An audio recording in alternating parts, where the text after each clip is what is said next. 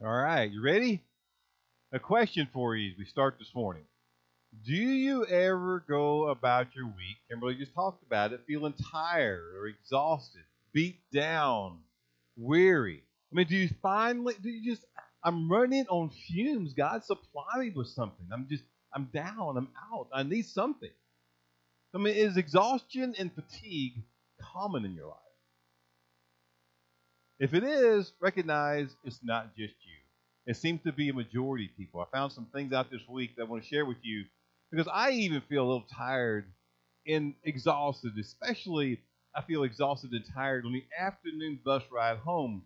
And as I was thinking about this week and having a little tiredness myself, I took an opportunity to get back home and I just want to Google because it's got all the answers, of course, on the internet and it's all true, like the Bible, right, Sheila? Everything on the internet's true. No, so I Googled this question: what percentage of Americans feel exhausted? And I found an article written by Family Safety and Health Magazine, which happens to be a publication of the National Safety Council, that was titled this: Exhausted Nation. Americans more tired now than ever. It included a recently conducted poll or survey, and here's the results about feeling tired and exhausted. Is that 3 in 5 Americans feel more tired now than they've ever been in their lives. In a study of 2,000 respondents, 59% say that spending so much time at home since early 2020, which we all know was the beginning of COVID, has permanently sapped them of their energy. 58% confess to feeling disjointed and unfocused, and catching a few moments of sleep does not appear to be a viable solution. Over half the poll, 55%, think that no amount of rest can help them feel focused during the day. Maybe that's how you feel. You're having trouble keeping focused, you feel tired and exhausted. Survey also said this. It found the most common energy depleting activity to be poor sleep scheduling, according to 56% of the respondents. As the respondents begin to feel that dreaded energy dip, usually around 1:04 p.m., isn't that quite specific? 64% will reach for drinks that contain caffeine to give them boosts in focus and productivity. Can you relate to these results? I think a lot of us can. I mean, I certainly can. Like I share with you, there's days, as I mentioned earlier, I begin to really run low on fumes in the mid-afternoon. Now, for me, it's not 1:04. I don't know if it's that precise or not, but it seems to be exactly about the time I'm picking up the kids and taking them home on the bus. And so I tell a lot of younger kids who left on the bus at the end when I'm yawning and really getting to the point where I really go home, I said, I'm going home, going to bed because I just feel like I'm ready to go to sleep. Because we just have so much fatigue. It seems to be common in our lives as adults. I mean, tiredness is extremely common even among children. This past week, we had, talking about the cold weather and how it sometimes had a 2-hour delay on Tuesday morning. I think Pike County had more than just with one day of the delay or was out of school. It was out of school even on Friday again because of the snow. But even with the delay and late starts this week, I had kids still falling asleep on the bus on the way to school. Like they're not getting enough sleep. So it happens to everyone, regardless of age, how we feel drained or exhausted and tired and weary. So I began to ask myself this week, well, what is the antidote of feeling tired and exhausted and weary? Is it merely just the fact that we reach for a caffeine boost, this energy drink, your Monster energy drink or your NOS energy drink? Sheila can't stand it when I drink them things, by the way. But occasionally it helps, or it seems to. Or do we reach for that cup of coffee to give us that boost we need for caffeine and focus on productivity? Kind of follow, if you will, from last week's message regarding strength through weakness. Today, we remind ourselves that we need to start leaning upon God. It's quite possible that we're depending on self rather than God, which can really quickly deplete our energy. When we start to focus on self and think that we can do it on our own, we run out of energy pretty quick rather than lean upon God. So today we look in Isaiah chapter 40, only 5 verses to consider today and part of our reading. But it's a classic reminder that God is the everlasting God, the creator of the ends of the earth, and has the power to renew your strength, and to make even the weariest person energetic and strong. We're in Isaiah chapter 40. We're going to leap down to verse 27. 27 through verse 40 or 31, which is the end of the chapter. So stand with me this morning if you're able to as we receive the word of God. Isaiah chapter 27, again through the end of the chapter, says this in verse 27.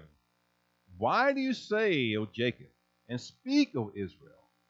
My way is hidden from the Lord, and my right is disregarded by my God. Well, have you not known? Have you not heard? The Lord is the everlasting God, the creator of the ends of the earth. He does not faint or grow weary. His understanding is unsearchable. He gives power to the faint, and to him who has no might, he increases strength. Even youths shall faint and be weary, and young men shall fall exhausted. But they who wait for the Lord shall renew their strength. They shall mount up with wings like eagles. They shall run and not be weary. They shall walk and not faint. Well, Father, Lord, we thank you for this reading in Isaiah this morning, Lord, that can give us already a reminder of how we need to just wait upon you, be confident and trust in you, and to lean upon you. Lord, there's too many times that all of us are guilty of trying to go through life and do things on our own effort. Today, Lord, remind us through your message that when we begin to feel tired and exhausted, it's because we're trying to do things on our own rather than leaning upon you. Now lead and guide and direct us, Lord. Let's receive your message today that you have for us to help us be strong in all we do. That you get the glory. In Jesus' name we pray.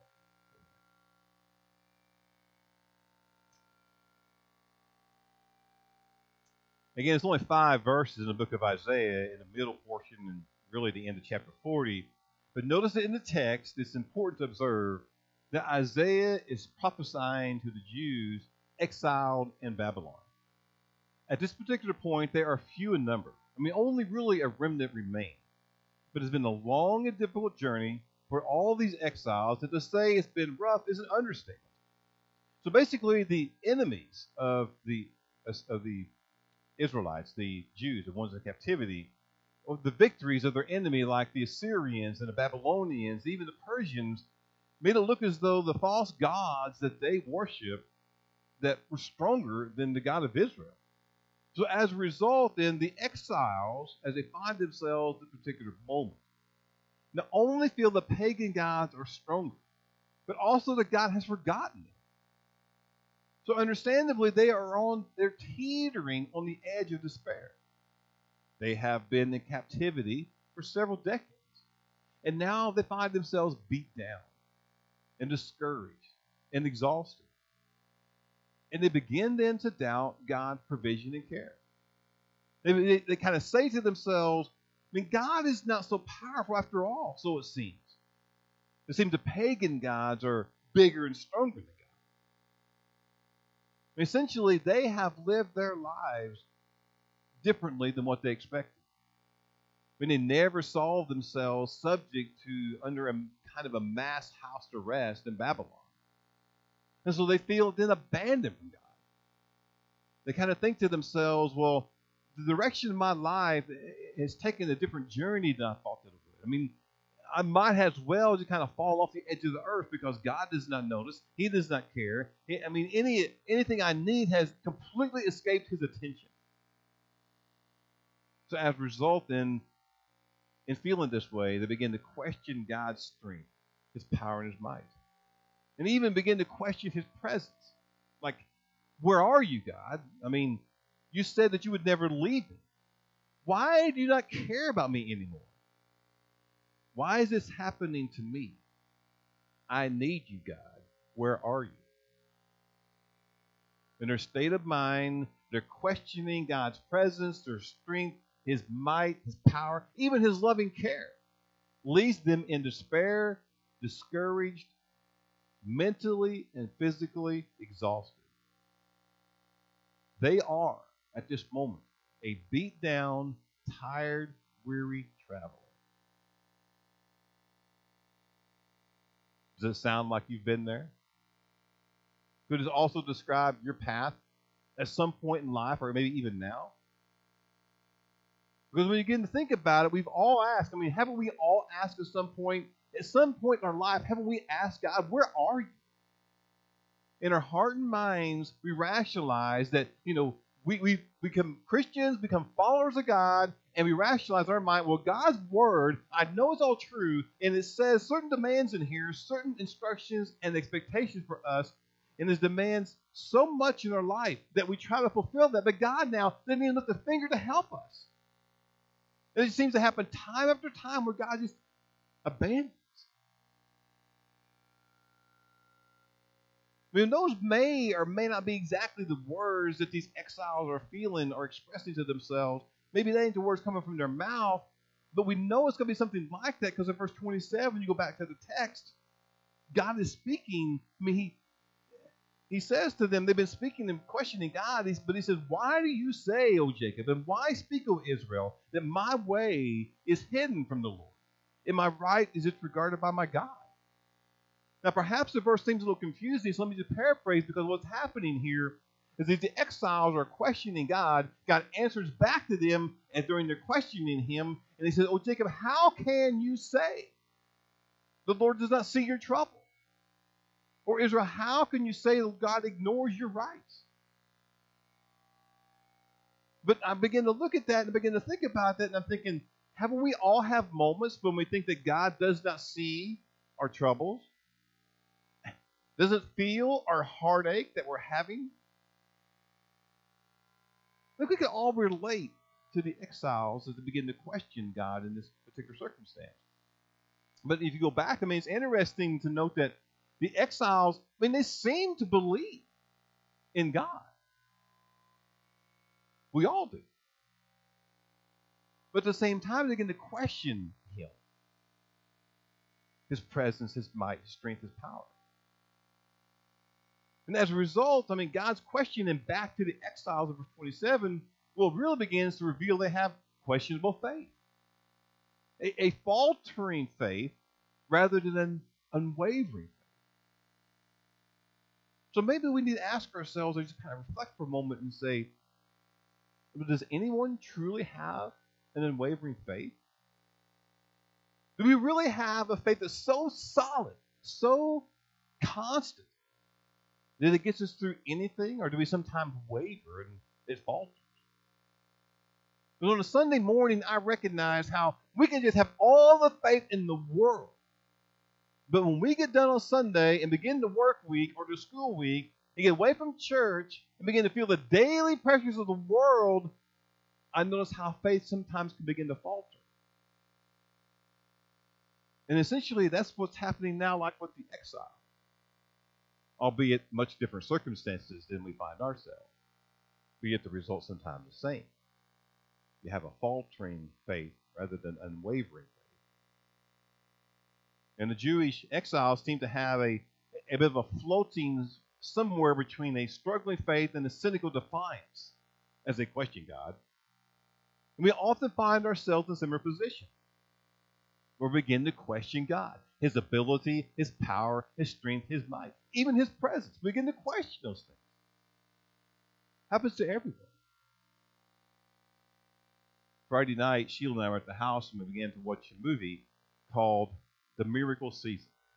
Not sure if you've seen the movie. It's a great movie. If you've not seen it, you might want to try to catch to watch the movie. But it's a true story about an Iowa City West High School's volleyball team and how their star player and captain named Caroline Found, known throughout the movie simply as Line, they just take the last bit of her name and refer to her all the time as Line, but how she tragically dies in an accident on her moped. Well, the movie really begins to focus upon the team and the coach and their season.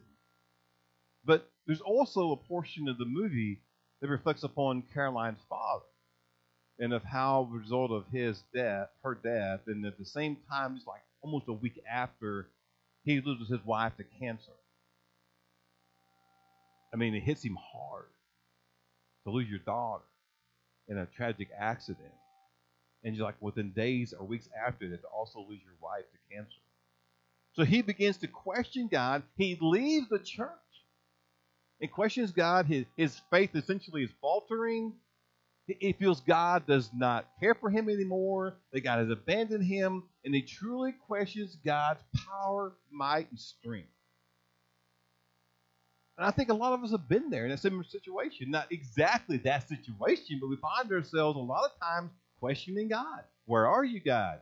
I can't feel your presence anymore. Have you abandoned me? Are you all powerful still? So the way, now, we just find ourselves there, but we can also relate into what the exiles are feeling and what they're going through. Because when the exiles begin to question God's power, might, and strength and begin to really doubt his provisions of love, what does God do? I mean, does God just completely abandon them and walk away? My God never does that. We never find any episode in life, never believe that God has ever completely abandoned you. But God has not and will not abandon you. He does not take the exiles. So what he does for them is he goes the second mile with them. He already shown them earlier in this chapter. I know we leap down to verse 27, but earlier in the chapter, he's already shown them how no one compares to him. I mean, he is God. He shows them incomparability or the entire creation to God. We're going to read a portion of that in verses 12 through 26. My Bible actually calls that the greatness of God. And it's almost like when Job began to question God in the book of Job in chapter 38, God really puts Job back in his place and said, where were you when I did all these things? And so what happens here with also the exiles when they begin to question God is he puts them kind of back in their place. In verse 12, in this particular chapter, he's answering them as they begin to question his presence and his power and his might. He says, who has measured the waters in the hollow of his hand, and marked off the heavens with a span, and closed the dust of the earth in a measure, and weighed the mountains in scales and the hills in a balance? Further in verse 14, he says, whom did he consult, and who made him understand? Who taught him the path of justice, and taught him knowledge, and showed him the way of understanding? Verse 17, all the nations are as nothing before him. They are accounted by him as less than nothing and emptiness. So verse 25, he lays it down. He says, to whom then will you compare me? I should be like him, says the Holy One. Lift up your eyes on high and see. Who created these? Who brings out their hosts, or the stars, by number, calling them all by name? By the greatness of his might, and because he is strong in power, not one is missing. In other words, what you find in verses 12 through 26, in the earlier portion of this chapter, we talk about the greatness of God, is like God declaring, there's only one God, and it is me. I am the great I am. I mean, God makes a point, as he often does, and gets the attention of the exiles. Essentially, he says to them, hey, it's me. I'm God. I've measured the waters. I separated the firmament in the sky. I set the stars in the sky. I set them in motion. And by the way, not even the faintest star escapes my attention. I did all that. So you should know, you should become confident that my eyes are also upon you. I have not left you. You are my people. I have chosen you. That's really what he says to them. And begin to question his presence, his power, his might. When exiles should realize that. They are Jacob, or they are Israel, his chosen. However they may see themselves, God has them under his covenant of grace. They still have a place in his heart. And the good news is it's not just for the exiles or the Jewish nation. It's also for us. So do you. So do I.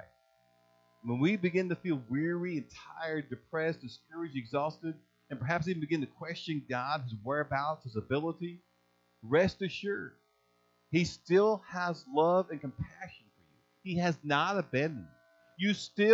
You still have a place in the heart of God. In fact, you never Never.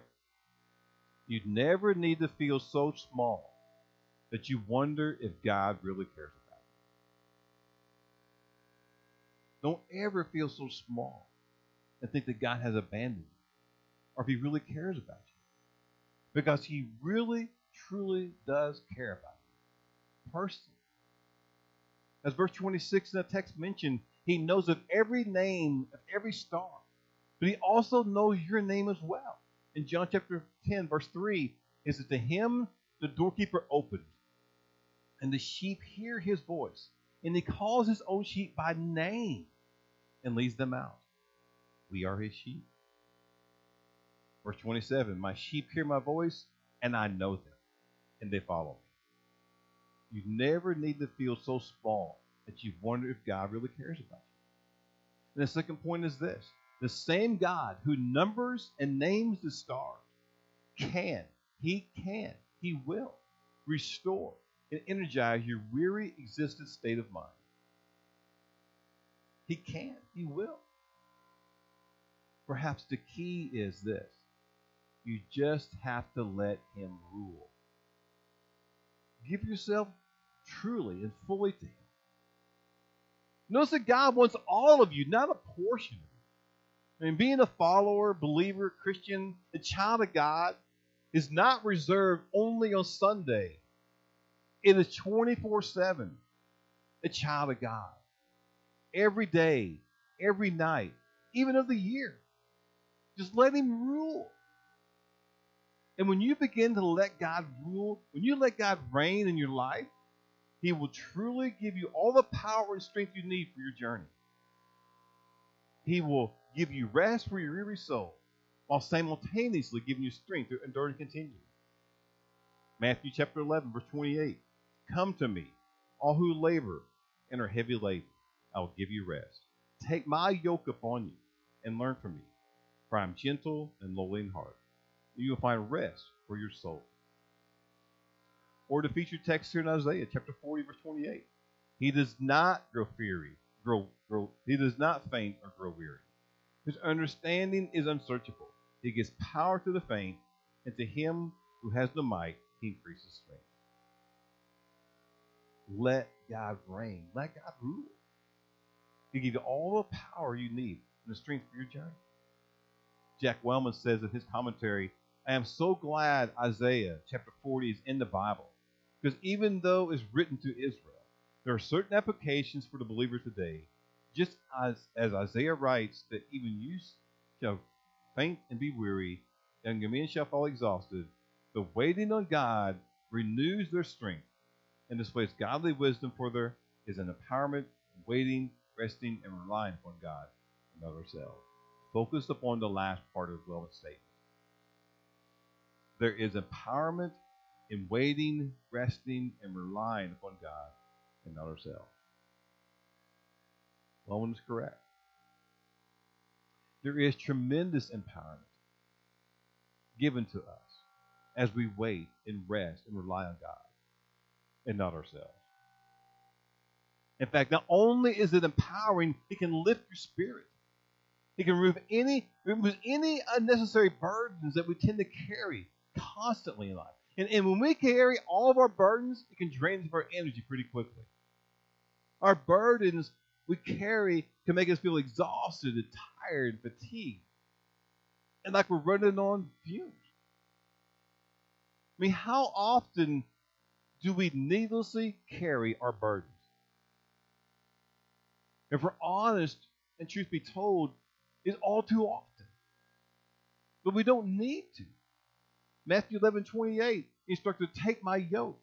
We're instructed by Jesus to take his yoke. Now, we're instructed by Jesus to take his yoke, but he's not going to force it upon you. We must freely come to him and give over what we can't carry by ourselves and just take his yoke. Of course, the yoke meaning the farming implement that spread out over the load so that one animal would not be overburdened or overwhelmed by carrying too much of the weight. In similar fashion, when we take Jesus' yoke, it allows us to find rest for our soul and strength to continue. Maybe in the very simplistic terms, as simple as this: to cast your cares and burdens upon Jesus and to rely on him. This almost sounds too easy. Cast your care and your burdens upon Jesus. He'll take them. And just trust and rely on him. Now I think as a group of adults, as students in here together this morning, as a group of believers worshiping God together, I think we know this to be true. I don't think I'm really telling you anything brand new today. I think I'm telling you something you already know. I mean, I'm basically giving you a reminder of God's love, power, and strength. And I think we need that reminder today, because it's so easy to get caught up in our circumstances in life and forget or begin to question God's power and might. We begin to easily question God's sovereignty. Because often at times in life, we do feel like God has abandoned us. And when we feel like God's abandoned us, we have no choice but to rely on self. But self-reliance leads to exhaustion. And that's kind of where these exiles are. In short, instead of seeing the open door that God always provides, the Jews saw only the long road before them. And they're complaining then they do not have strength for the journey. It's that what God is asking them to do is impossible. Remember, they are mentally and physically drained. And we, of course, can relate to that. I think all of us can relate to that. Because we put ourselves in a tiny box. When troubles begin to happen, we seclude ourselves at times and think that no one is listening and no one cares. Not even God. But the truth is that God knows exactly how we feel, and He knows what we fear, and He's adequate, very adequate, extremely adequate to meet our every need. And we should know that. And I think we do know that. But we just get caught up in the circumstances of life and forget that God knows everything about us and cares for us so much. And we start even expecting a certain answer in our way, in our timing, and we get all upset when it doesn't happen accordingly, and then we have all of our little pity party by ourselves. I mean, at times we become guilty of thinking our circumstances, the things we're going through, is bigger than God. But it isn't. Warren Wiersbe said, someone has defined circumstances as those nasty things you see when you get your eyes off of God. If you look at God through your circumstances, He will seem small and very far away. But if by faith you look at your circumstances through God, He will draw very near and reveal His greatness to you. I like the words of Wiersbe, because it reminds us that God is greater than anything on earth and anything in heaven. But even when that is true, recognize God always gives us that open door. He gives us a way out. When we put ourselves in a situation, we can surround our circumstances, He still gives us a way out. He never places upon us more than we can handle. 1 Corinthians 10:13. God is faithful, who will not allow you to be tempted beyond what you are able. But with temptation, He will also make the way of escape. He opens a door for us. We put ourselves in the fix. He opens a door, helps us out. There's always a way of escape. We're never going to have enough strength on our own, but we can always trust in Him and provide the strength that we need, which is what Paul talked about in Philippians 4:13. I can do all things through Christ who gives me strength. So in a way, God often reminds us that our strength is not in self, but only in Him. Sometimes it could be subtle, or sometimes it can be quite direct. But He often reminds us that our strength is not in self, but only in Him. Now, as I say that third point, it kind of echoes what we talked about last week when Paul learned that he is weak. And when he is weak, God is strong. Remember, Paul talked about how he begged God 3 times to remove the thorn in his flesh. But God said, no, my grace is sufficient for you.